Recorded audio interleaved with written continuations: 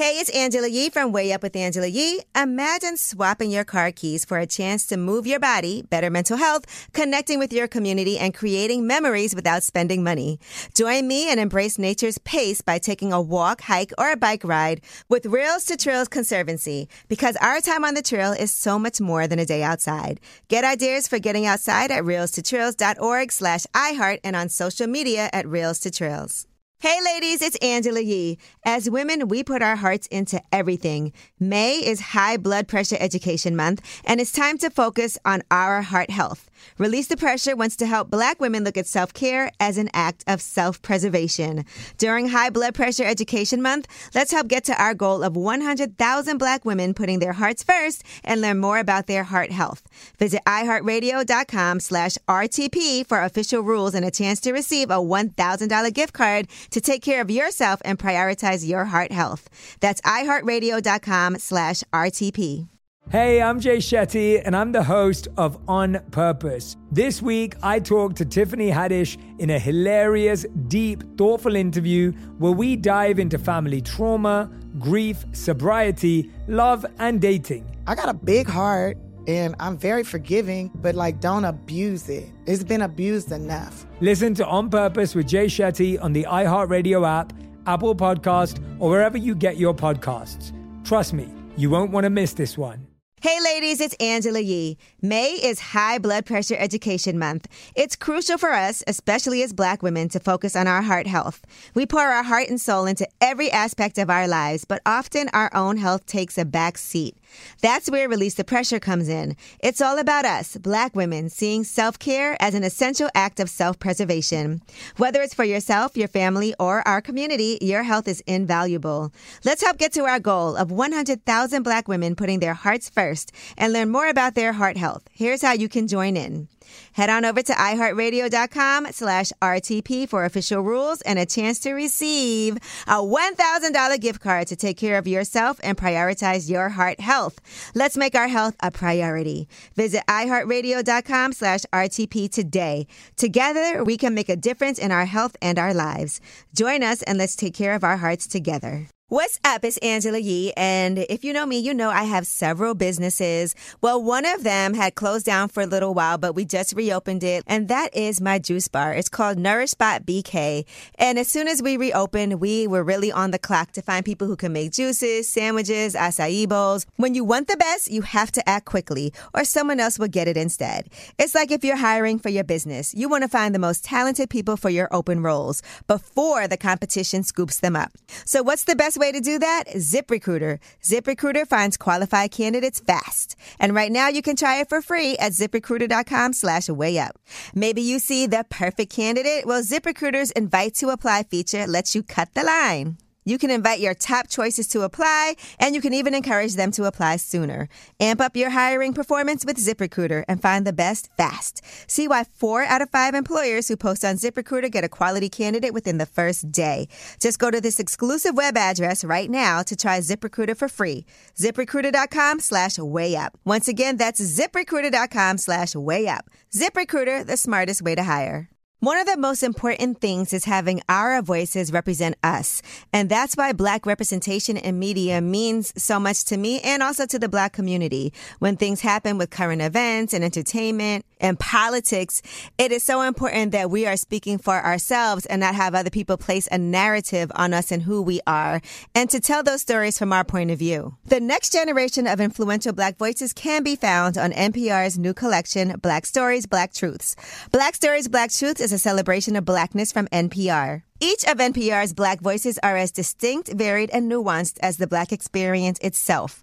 In the Black Stories, Black Truths collection, you'll hear stories of joy, resilience, empowerment, and creating world-shifting things out of struggle. Every episode is a living account about what it means to be Black today, told from a unique Black perspective. From Bobby Shmurda to The Wire, Michelle Obama to reparations, there's no limit to the range of Black stories, Black truths.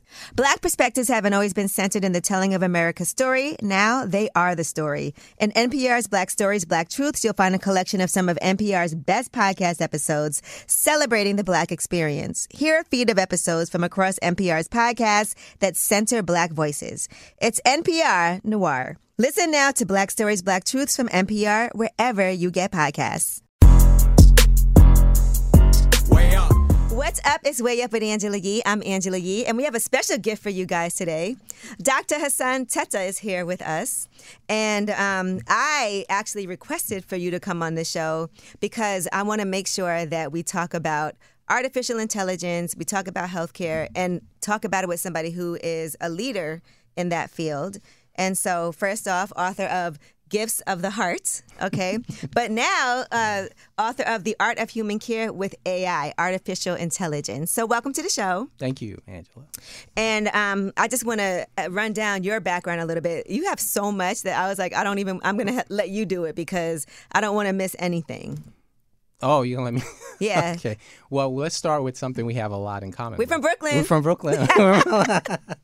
We're from Brooklyn, absolutely. So I think you could start with that and you can end with that, and you probably need to know everything you need to know about me. No, but even just how you got into healthcare, I think is an interesting story, right? Because you were on a plane.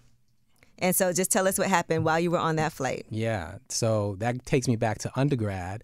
I went to Brooklyn Tech. We were just talking about that for high school. I went to a very small arts and science college, one of the SUNYs upstate, SUNY Plattsburgh, and I was a pre-med major. Wanted to become a doctor because my parents are West African immigrants, and that's what they want their sons to be, a doctor or lawyer. Yep. So I was down that path, and when I was in Brooklyn Tech, I majored in biochemistry and biomedical engineering, and got to Brooklyn Tech.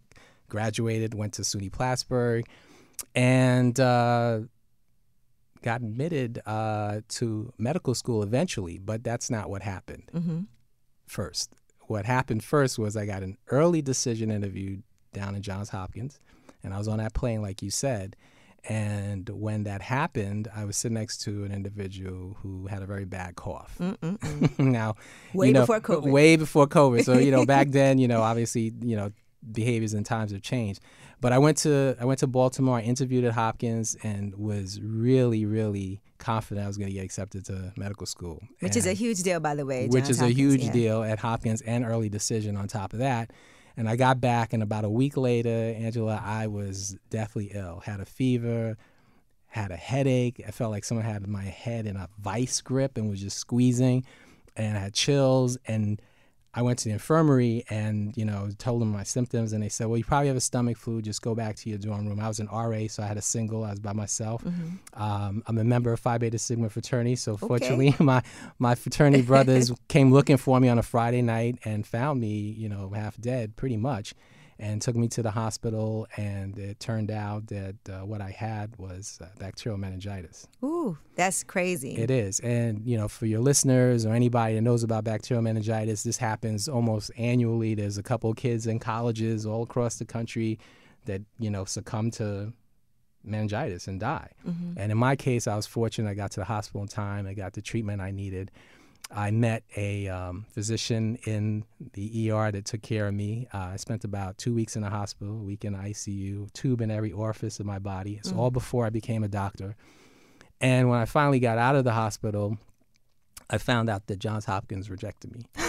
Oh, my God. But that was all okay because ultimately it worked out. I think what kept me alive was the knowledge and the feeling and the confidence that I was going to become a doctor. So I think that kept me alive. And it was my purpose back then.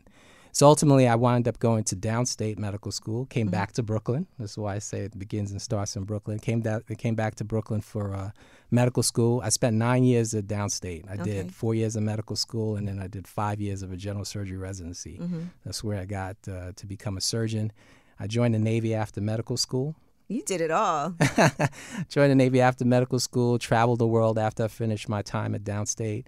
And then I went to Minnesota, and that's where I became trained to be a heart and lung surgeon. Okay. And I specialized in transplant, and I spent some time in Boston. And while I was in Boston... I heard the Boston accent just now, too. Okay. I went to Boston, spent a year in Boston, worked in the hospital there, and then ultimately the Navy transplanted me to Bethesda, Maryland, right outside of Washington, D.C., And I was a practicing cardiothoracic surgeon, still am. That's what I did for most of my time in the Navy. And I had an opportunity to learn about informatics. Okay. And, for your listeners, what informatics is it's the constellation of data, technology, and clinical science. Okay. And we bring those together to help doctors do their job better. Okay. And do their work better. And if you think about it, we need technology. Absolutely. I wouldn't be able to do open heart surgery without great technology, without those innovations that have pioneered our field. You need data because you need information. Mm-hmm. And you combine data and technology, you actually enhance the clinical expertise of the doctor that is taking care of you. Right. And so that specialty actually became a subspecialty that became a board certified subspecialty. I became board certified in that almost 10 years ago. And that provided an opportunity for me to sort of have another dimension of my clinical practice beyond just heart and lung surgery. Sheesh.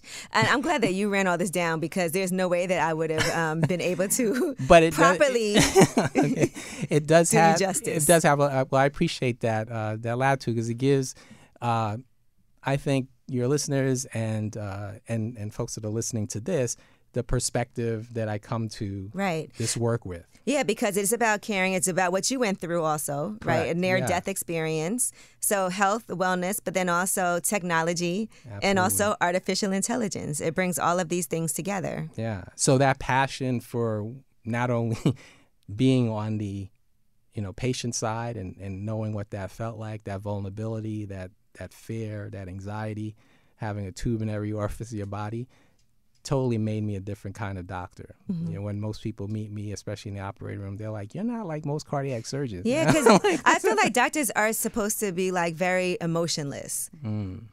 That's what I've always seen and heard, that because there's a lot of things that can happen and that can go wrong, and they tell you don't get too attached, don't do this, don't do that. While they do care for you, at a certain point, it's like it can be really hard mentally for a doctor also to become. Yeah. Well, that's unfortunate you've had that experience because I've been fortunate to have certainly that experience, but many experiences of doctors that are very compassionate, very passionate, and very empathetic, and also sort of put themselves in the shoes of the patient. Because you have to give bad news sometimes. You do. A lot. You do. Yeah, right. Absolutely. And then good news, which is amazing when that can happen. And then good news. So there's definitely a balance. But that sort of entree into the technology space led to many opportunities for me within the military. I became the Chief Medical Informatics Officer for the military, for the Navy, our department. I went to the War College and studied national security strategy. And while I was there, as the only doctor in that class, I had an opportunity to work with some really smart people that were on the intel side, that were AI experts. And I proposed a project for them, and I wanted to work on a thesis blending artificial intelligence and military medicine. And so I spent a few years working on that.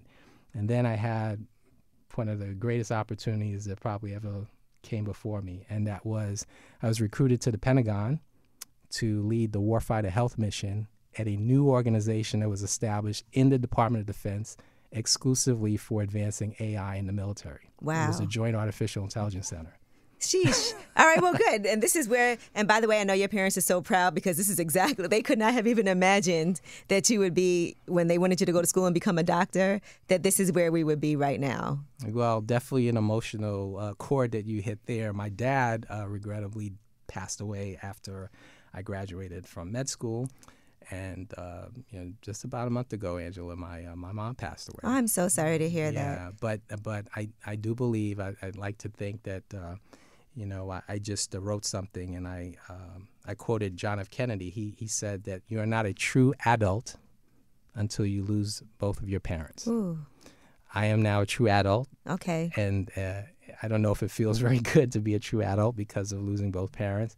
But one thing that I am pretty confident about is when you have a mother and a father like I did, they always live within you and they're in your heart. And my mom, I believe, is very happy, and I'm going to continue to make her proud. So, listen, I have no doubts about that at all from everything that I've just heard up to this point. And I do want to talk now about artificial intelligence and about healthcare and wellness and in that space, because I feel like the reason why I wanted you here is because a lot of people get nervous when they hear about artificial intelligence, right? We've been watching what's been going on with SAG-AFTRA, with the writers striking, also in other spaces where people are like, okay, is AI going to take over our job? We've seen articles where it's like, these are the jobs that won't exist anymore thanks to artificial intelligence. But then we also see the benefits of artificial intelligence. And my main thing is that people need to understand it and to understand how they can also be involved in that space and know how this will affect their life, but how you can make sure that it affects you in a positive way. Right. So let's first start with, in the healthcare space, artificial intelligence, what are some of the benefits? Like you said, for you being a heart surgeon and doing what you've done, you couldn't have done that without the technology that you have. And with artificial intelligence, that brings it to another level. So let's talk about some of the benefits that brings to that space. That's a great question. So first and foremost, I think you would want to kind of categorize yourself in put yourself in sort of a category. Are you a AI optimist? Are you an AI pessimist? Or are you sort of indifferent and agnostic to it? Like it doesn't matter to you. And I think that, almost everyone can kind of put themselves, depending on the subject matter, in one of those camps. Very enthusiastic about it, very, not so enthusiastic about it, very pessimistic, anxious and scared about it. And then kind of think that doesn't matter.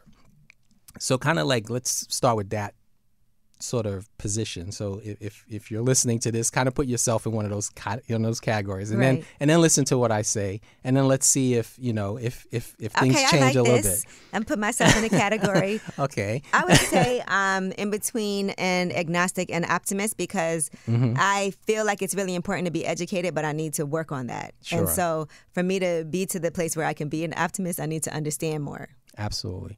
And I think that is spot on for where so we sort of begin our understanding of AI. And artificial intelligence has evolved a lot, and why is it sort of at the forefront of everyone's mind? Artificial intelligence was described decades ago. Yes, no one was talking about it, right? It was like, so a lot of us that have been in this space for years kind of look at this as sort of a novel time in a way, because I feel like there's been movies about it, but it felt like long, far away science fiction. Right. And maybe it's now more at the forefront because obviously information gets transferred and disseminated a lot more efficiently now than it did in the past. But there is really kind of a critical space that we're in right now that I think has brought artificial intelligence sort of to the apogee and sort of to this, this zeitgeist of everybody talking about it and knowing about it and being fearful of it, being optimistic about it, or still not understanding what it is, but hearing a lot about it. And if you think about what time and period we're in, we're sort of in this era, right? We're in this era of technology, advancement, data, networks, connectivity, and a lot of power that we never had before. And what I mean by that is knowledge of power, knowledge within the power of knowledge, but also computing power that we didn't have before. Right. And we also have a capacity right now to exchange information at a pace that we never had before. You and I can now talk to each other here, obviously. Right. We can reach out across the world and talk to somebody and collaborate with someone in another country. That's right. Real time. We don't have to get on a flight. Right. I mean, think about how you had to exchange. We don't have to go to the office. Or think about how you had to exchange information in the past. You would have to send a fax, documents going back and forth. Now you just attach a PDF. You can attach a 1,000-page PDF and just send it in minutes. Right. From your phone. From your phone. So think about that. So if you think about, we have a lot more data. We have computing power we didn't have before. We have a network of connectivity. We have really, really bright people. And for many years, people have been working in this space, developing algorithms, developing the technology, building the infrastructure to make AI a lot more effective, a lot more visible, and a lot more impactful. So that's a good thing in many ways, right? But it also brings a lot of concern. It brings a lot of anxiety because we are also seeing an impact, a real impact on people's lives. Right. So I just wanted to kind of give that background and context. But then I want to say this one thing, and then we'll continue the conversation. And that is AI will impact everything. I'm going to repeat that so you understand it and so everyone else understands it. AI will impact everything except for the things that matter most. Okay. The rest is going to be up to us. So what do I mean by that? Yes, explain that, please. Explain that. At the time that electricity was kind of coming on the scene, you think about New York, right? Our big city here. Can you imagine Nope. New York without electricity? Absolutely not. We wouldn't be here, right? Wouldn't be here. We were just talking in the green room before we got in here about an event we just had where the electricity went out. Oh. Power went out. This was just... Remember when we had a power outage? Yeah. That was a huge deal around the city. People couldn't get their cars out of the parking garages. Like, right. Everything was shut down. Yeah, and no doubt, people were harmed, right? Air conditioning not working, heat not working if it's wintertime. Refrigerators broken, food going bad, restaurants. Yeah, lots of things, right? But at the end of the day, people adapted, they survived, they kind of got through it. But just think about how electricity was introduced into the world. Well, let's just be specific about America. And if you go back to that time and you read about what was going on, all of the same kinds of things that are happening right now people nervous, with AI, concerned, what's going to... Absolutely. The people that make oil to put, oil in all those lamps, those gas lamps, they were, what are we going to do? Our business is our livelihood. We're going to go, the people that were lighting those lights, what are we going to do? Our jobs are going to be gone. And what happened, Angela? They adapted and they evolved. And that's the great thing about our human species. We can adapt and we can evolve. So my point is, electricity absolutely impacts everything that we do right now, right? We wouldn't be able to have this dialogue and this exchange and have it delivered and disseminated to everybody if it wasn't for electricity right now, right? We would be in the dark. Right. We wouldn't be able to have this conversation, not in the way that we're having right now, but you and I could still exchange ideas if we were in the dark and we were just sitting here by candlelight. Right. And that's really the crux of what matters, right? So your relationships, caring for your family, taking care of yourself, those things are still going to happen with or without AI. Now, can you use AI to leverage those things, to leverage those interactions, to improve care, to improve education, fitness, to do all these other things? Absolutely. But let's regard AI for what it is. It is a tool. It is a technology. It is an innovation that undoubtedly is impacting every aspect of our life right now. And it's going to continue to impact every aspect of our life.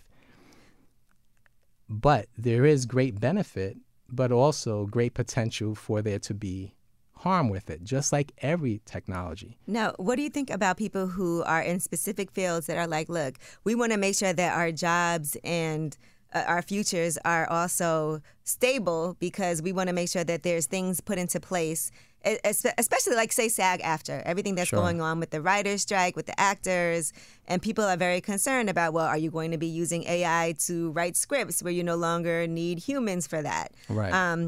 For a lot of different things, people have been concerned about whether or not, and I understand what you're saying, because there'll be different jobs available, right? Right. We'll adapt, and there'll be another need for us to be able to somehow, and we don't even know what that is completely yet. Or maybe you do, because you're from the future. I'm from the future. What do you think about corporations having to put things in place? Because we see, like, with Netflix, while people are having issues and there's a strike going on, they're also hiring for people in AI. Yeah, that's a great question. And I'll answer the question with giving a story and a bit of context from the work that I did and continue to do in the healthcare space. So you can kind of make some parallels, and I think it'll answer the question in this way. So when we were at the JAIC, when I first got it, the Joint Artificial Intelligence Center, by the way, that organization has evolved and has matured into a different organization within the department now. But when we got there, we just think about the timing. It started in 2018. It was before the pandemic, and in 2019 is when I arrived. So it was a brand new organization, huge budget, lots of resources, with the mandate to advance and accelerate artificial intelligence within the Department of Defense, one of the largest organizations on the planet. And I was privileged and had this opportunity to lead warfighter health, a huge portfolio, and how do we bring AI to the point of care and help our warfighters and those that are supporting warfighters. And we had a number of projects. There were dozens and dozens of projects that our team and myself were shepherding through a process of maturity and delivery. I'm gonna highlight two in particular, and I'm gonna kind of give you some context for how this experience that I had answers the question that you're asking, specifically about the writers and other people that may be listening right now. So it was a micro and a macro example, if you think about it that way. So on a microscopic level, we have slides. So if you get a biopsy or we take a piece of tissue from your body or we do surgery and resect something, we look at it on a microscope to make a diagnosis. Is this cancer? Is this something that's not cancer? Is this something that's benign? And when we look under those microscopes, we're looking at slides. Well, we can digitize, and we did. We digitized those slides. We digitized thousands, hundreds of thousands of those slides. And what we did is use computer vision, built an interface, and developed algorithms so that we could help detect cancer. And without going into a whole lot of tech stuff, I'll just tell you that what would happen is when the pathologist or the physician looks into the microscope, this technology that we were helping to implement would draw a circle around the abnormal cells.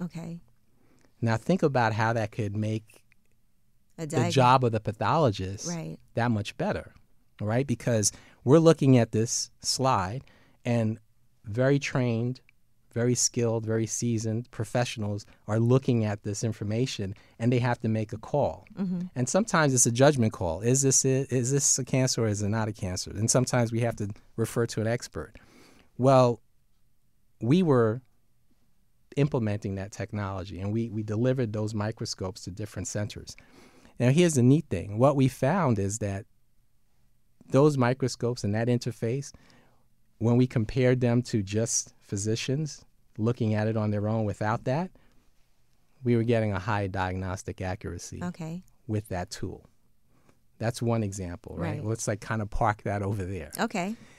Now look in a population, like I said, that's a microscopic way. Now let's do a macro. Let's zoom out. Let's zoom out all the way to the rest of the country. So in the middle of the pandemic in 2020, early 2020. Hey ladies, it's Angela Yee. May is High Blood Pressure Education Month. It's crucial for us, especially as Black women, to focus on our heart health.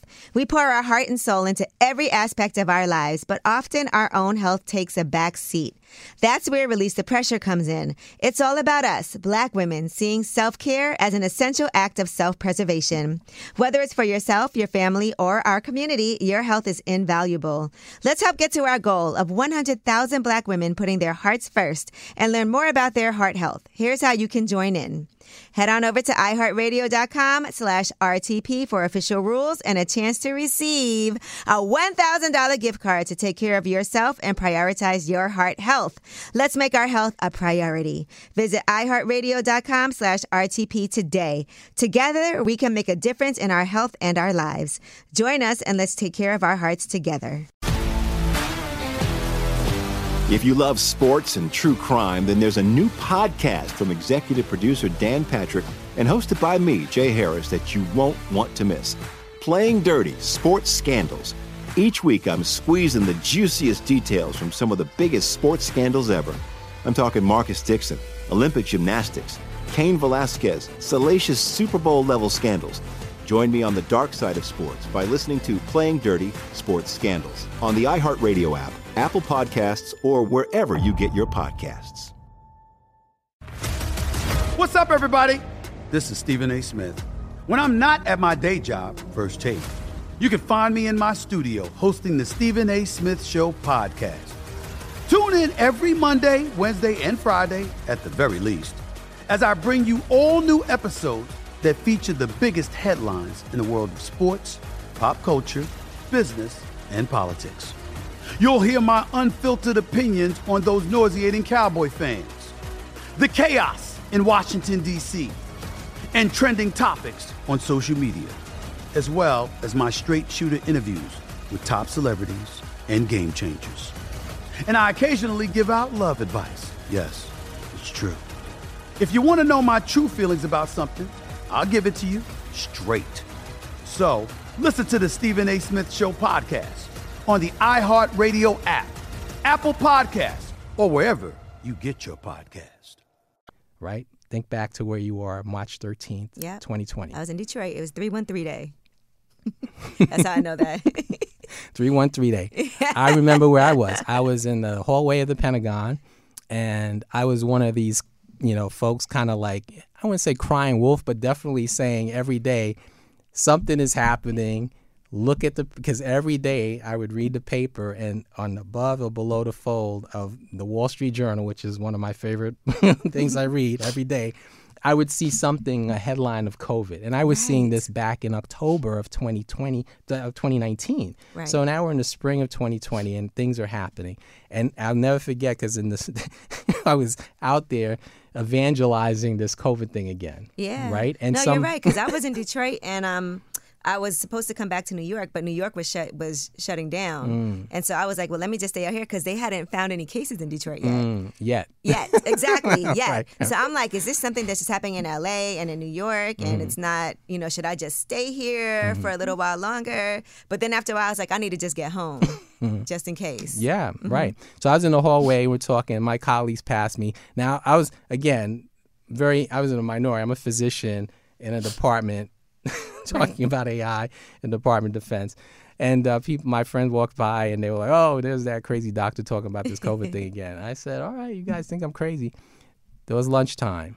Do you remember what happened around 4 o'clock, late afternoon? Mm-mm. They canceled the NBA season. Oh. And that was the last day we went to the office. That's the context I'm going to tell you the macro story about. Okay. Right? So now we're all at home, Angela, and our team that has a portfolio to advance AI and help people are stuck at home. And what are we going to do? And we're on the phone and we're on Zoom calls and we're on Teams and we're desperate, right? Because we feel like impassioned to try and help. No one knew what to look for with this disease. I mean, we're learning, like literally on the fly learning. I'm talking to my colleagues. They're in the ER.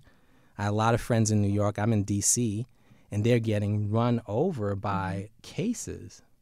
And this is a desperate time, right? We didn't have a lot of testing back then. Right. It was impossible to get tested unless you pretty much had it. Yeah. And we started to think about what could we do to help? How can we provide something that could help? Some tool, some technology, some way of informing people how to deal with this problem. And our great team came up with these ideas, and we're just brainstorming, and we're like, we're on calls, and so you think about it, we're not in rooms doing this in real time. We're like doing it all virtually. But our team, what we did is we came up with a really neat concept, and what we did have access to was claims data. Mm-hmm. If you think about, you go to a hospital, you go see your doctor, you go see you visit the clinic. They make a diagnosis on you, right, and they write down what you had: fever, chills, flu-like symptoms, sprained ankle, broken toe, whatever it is. And there's a code for that. That code gets sent to the insurance companies, and in this case, CMS. And then your claim gets... And that claim gets entered, and that's how you can track. You can actually go back and look to the code. How many broken, fibulas did we have this year? So we didn't have an ICD-10, which is what they're called, code for COVID in the spring of 2020. Not yet anyway. But what we did have is flu-like symptoms. Mm-hmm. And we knew that people that are of a certain age, particularly a Medicare age from 65 and older, those folks were particularly susceptible to getting sick, right? Because we saw a lot of those folks coming into the hospital. And we said, what if we can use that data as a surrogate to really track COVID cases? Because if these people are coming into the hospital with flu-like symptoms, there could be a really good chance that was not necessarily the flu, but it was COVID, right? Especially when you see surges. And so we had this database, and we built these cooperative agreements with people that usually don't ordinarily share information and share data. And we had teams of experts from big companies, IBM, Amazon, like all these great people, talented folks working with us to build what we called the Salus platform. Mm-hmm. And I published about both of these projects. So if anyone's interested about learning more about the micro example I talked about earlier, this macro example, you can go look it up. It's in the public domain. And what we were able to do was develop a model and build out a dashboard that could go down to the zip code level and tell you and show you where the COVID cases were. Right. Why is that important? Because what were we trying to do back then? We're trying to contain the spread of COVID. But we were also trying to deliver really needed not only medicines, but, PPE, protective equipment and gear to people where they needed it. Well, now we had a tool that could show those policymakers, those people that were delivering resources and personnel, where they should go. Right. We could predict where the cases were, and we had a way of developing predictive models. So this was data that was sort of old because we're going by claims data, but we can build models, and you can develop like a system and a way to show that today this is where those cases are, but tomorrow they're going to be here. And that's all through AI. Yeah, that's what we were doing. It was advanced analytics using data, building algorithms, and developing a visual display that could help people that weren't the programmers to see on a map, state by state, county by county, down to the zip code level where they could deploy resources. And it became a needed tool and something that was effective in the response to sort of save lives, to help ease pain and suffering, and to deploy needed resources, personnel, equipment, et cetera, to where they needed the most. So that's a micro example, and that's a macro example. How does that pertain to the writers? How does that pertain to people in the music industry? How does that pertain to anyone that's listening right now that may be in any field of work? My message and sort of case is, think about what the problem set is in your particular industry, your particular world, right? What are the pain points? Where is it that you see an opportunity to improve something? In the field of pathology, surgery, we saw an opportunity to enhance the diagnostic capability of those that are making that judgment call with providing this tool that happen to leverage AI. Yes. So now take that out. Now we have policy makers, people that are in charge of deploying resources, people that are caring for patients, that all are dealing with something that's a bit unknown. COVID was very novel, right? That's why they don't call it novel anymore. But remember, in the beginning, it was called novel coronavirus. Why is it novel? We don't know what's going on. 80,000 different strains. But what we did was we had identified a problem, and then we used a tool, call it artificial intelligence, data analysis. Again, the definition of AI is going to continue to evolve, but then we applied that innovation to address a problem. Right. So I think what I would encourage everyone to do is, don't think of the technology as just this amorphous, ambiguous thing. Think of it as it's something evil. Or think of it as something. It's quite agnostic. I think whether it's good or bad or evil is depends really on who's using it. It depends on who's using it, right? Because there could be nefarious people out there that are using tools to do things that are not so good. Right. But there's also people out there that are using tools to do something that is good. So I think if you approach this technology, much like the people that started to be the early adopters for electricity, they started to use it in a way that was addressing problems. Right, it's even dark. if you see We every need day, light. and for everyday average person, like I've seen people talking about how with fitness, artificial intelligence has helped them come up with like a running plan or come up with different diets and things like that that can actually help you get back on the path to being more healthy and more in shape. And so there's a lot of ways that it can actually benefit you, but I just think it is... we see Chat GPT and people being nervous about that too, about, that as being used. But I guess anything can be used as a tool that's not beneficial or that's negative, or it can be used for a good purpose depending on, like you said, who's using it. Absolutely. I think there's great potential for AI to do a lot of good. There's also great potential for it to do harm. Right. And so understandably, I think people are right to be anxious about this particular technology. But they should also, just kind of step back and just have a perspective. And then, if nothing else, kind of go back to those words that I said, right? AI will impact everything except the things that matter most. And Right? and I also have been saying it's something that is, like you said, it's going to happen. It is going to impact everything. So it's in your best interest to figure out how can you use that and make sure that you're informed on it. And that's why I wanted to have you up here so that people can understand that this is something that either, like, look at streaming, because, I always talk about music when it comes to the music business. But, you went from having cassette tapes to having CDs. People had an issue with CDs. Cassettes. Then you went from then you went from CDs. You missed 8 tracks. You just I didn't have 8 tracks. I didn't go that far back.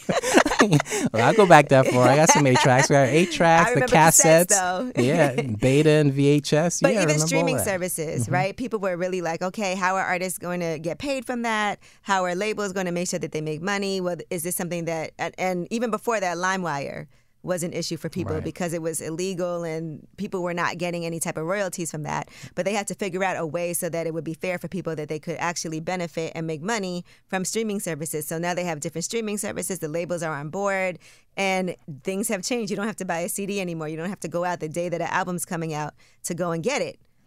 So I think in that way, because we also see labels signing AI artists too. Mm-hmm. So now these songs are being created through artificial intelligence, and there's artists doing videos and making songs that are strictly through AI, and it sounds really good. Mm-hmm. But it's also making people nervous because then it's like, okay, well, are we going to need, is this going to take the place of artists? Who's making the money from this and things like that? Mm-hmm.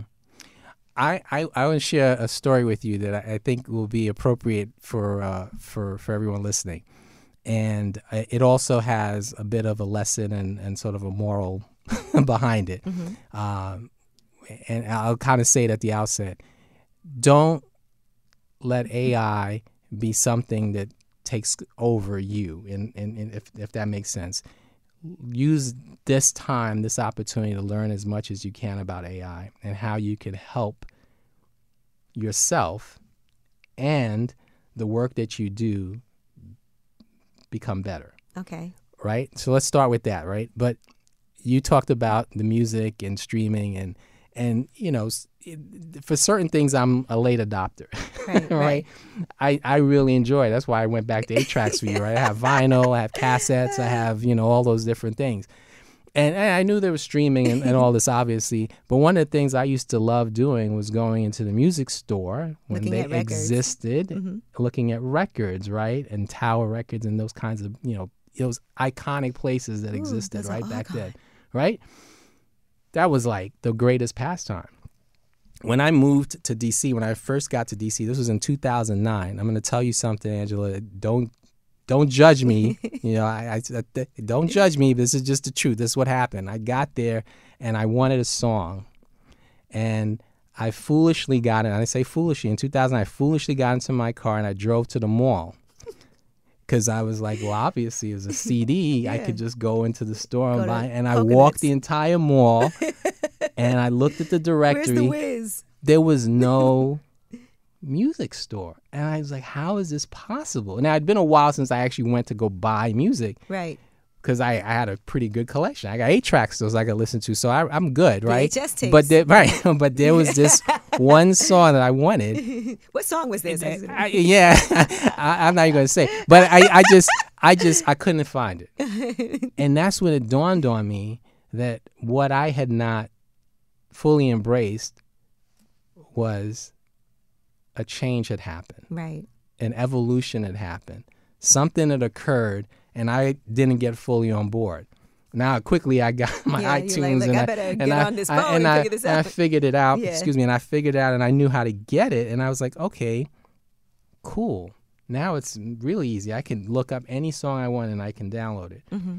But that experience kind of was reinforcing again what I'm trying to, sort of convey to everyone, which is, don't be the one that gets into the car in 2009 and drives to the mall to try and find get right or get left your CD. Like, I should have been learning about it. I should have, I should have talked to, someone else that knew how to download music back then, or figured it out, Right. and I would have been the beneficiary, right? Because I wouldn't have wasted my time when I got to the mall. I wouldn't have had this rude awakening like I did. Let me ask you this, Dr. Hassan Tetteh, because I know people right now are listening and they're going to be inspired to be like, okay, well, let me go. Like, where do I start? How can this be beneficial for me in my everyday life? So what would you tell the person who's listening right now that's like, okay, I don't know anything about artificial intelligence, but now I'm inspired and I want to make sure that I'm not driving to the mall looking for a CD single. Right. So what would you say are some places that are good to get started? And what are some things in everyday life for the average person that this can benefit them? Yeah, that's a great question. So first of all, I would say selfish plug. I would say read my book, The Art of Human Care with Artificial Intelligence. It is purposely written in a way that really simplifies the science of artificial intelligence, the sort of place that we're at right now, this point in time. It is definitely in the context of healthcare, but it has wide applicability to any field that you're in. Human partnerships determine AI success. And I think that's a place where I think in a very brief and very comprehensive way, you can get a good glimpse of it, particularly if you're interested in healthcare and how it may impact AI. Beyond that, the resources are many, right? And I would just say that when you do look for information anywhere, just do your best to verify the veracity and the truth of what that is. Right. And so and for that, I would say for those that are sort of like, I want to get like a good AI 101, there are like courses online that you can go to, especially when they're from institutions like Coursera, if they're like, platforms like that. A lot of the universities have free courses. Right. Go to one of those, and they have brilliant professors. I've been the beneficiary of those. I mean, before I got this opportunity to do this work, I took classes at Stanford. I took classes at MIT. I took all these different places. I learned.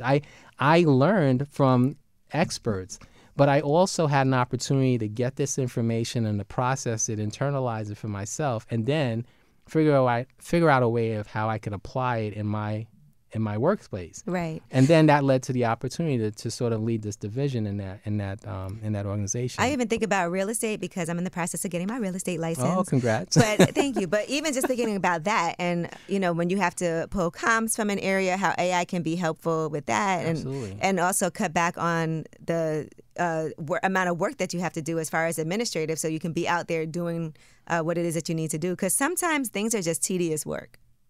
And I think AI can be really helpful. And in healthcare, too, like you said, with administrative things. Fraud prevention, that's something that comes up a lot as far as healthcare and AI because, I'm glad it's working there because I'll get alerts that, did you try? No, I didn't. And it turned out this happened just a few weeks ago. Someone had stole my son's credit card. Whoa. And I got an alert because of an algorithm that said, this doesn't make sense. This is not and they called me and I asked my son, where are you? He's like, I'm out doing whatever. Is your wallet with you? No. Okay. And so, yeah. So there's a place where I'm sure people are like, oh, this is a good thing, right? Because that actually helped prevent further loss and further damage. So it is interesting in healthcare, just because you brought up the banking thing, understandably in healthcare, some of our advances are a little bit behind where they are in other industries, right? But that makes sense because the stakes are high in healthcare because if you're not doing something right or things are not quite what they should be, people can get harmed and worse. So that makes sense. But clearly, going back again to sort of the central premise, AI is going to impact and will impact everything. Except the things that matter most. The rest is up to us. For your listeners, for anybody that's listening here, I would encourage them to really seek out sources and get educated and informed. And I would imagine anybody listening to this podcast right now is already making that step, right? There are people that are looking for information. There's a lot of people who don't look for information, and that's going to be a problem. That's to your detriment if you're not looking for information. I think that's going to be a problem. Yeah. And then as you look for that information, just try and, check the veracity of the information, because that is also something that is going to be a lot more common, Scams. Misinformation. Yeah, but I think, there's lots of ways to check the veracity, and just go to the sources that you trust, and I think a lot of people have a good concept of a trusted source. Well, I trust anybody whose last name rhymes with Meta. Okay. That is Dr. Hassan A. Tetteh, The Art of Human Care with AI, with Artificial Intelligence. So make sure you pick this up. And I do appreciate you so much for coming through, because there's so many questions that I have. So hopefully, us being fellow Brooklynites, yes, absolutely. If we ever have anything that we need to verify, or we need an expert to at least drop us a word, I appreciate that, because I never want to act like I know certain things that I am not well versed in, and clearly you are the source for this. So. Oh, thank you. All right, so Dr. Hassan Tetteh, and how can people also find you if they want to reach out or follow you? Yeah, the best place to see all the kind of activities I'm doing right now are tetteh.com. Mm-hmm. That's the website, and it has our various projects and a suite of businesses that we have. And then The Art of Human Care is where the books are available. This is one of a few of the ones that I have in the series. Mm-hmm. And I'm all about inspiring and serving and healing and teaching and creating the greatest good for humankind. And empathy. And empathy. As we discussed. All right. And just so you guys know, he's the founder of Human Care Technologies, Inc., and also an official member of Forbes Technology Council. And we are blessed and honored to have you up here. Thank you so much. All right. It's Way Up with Angela Yee.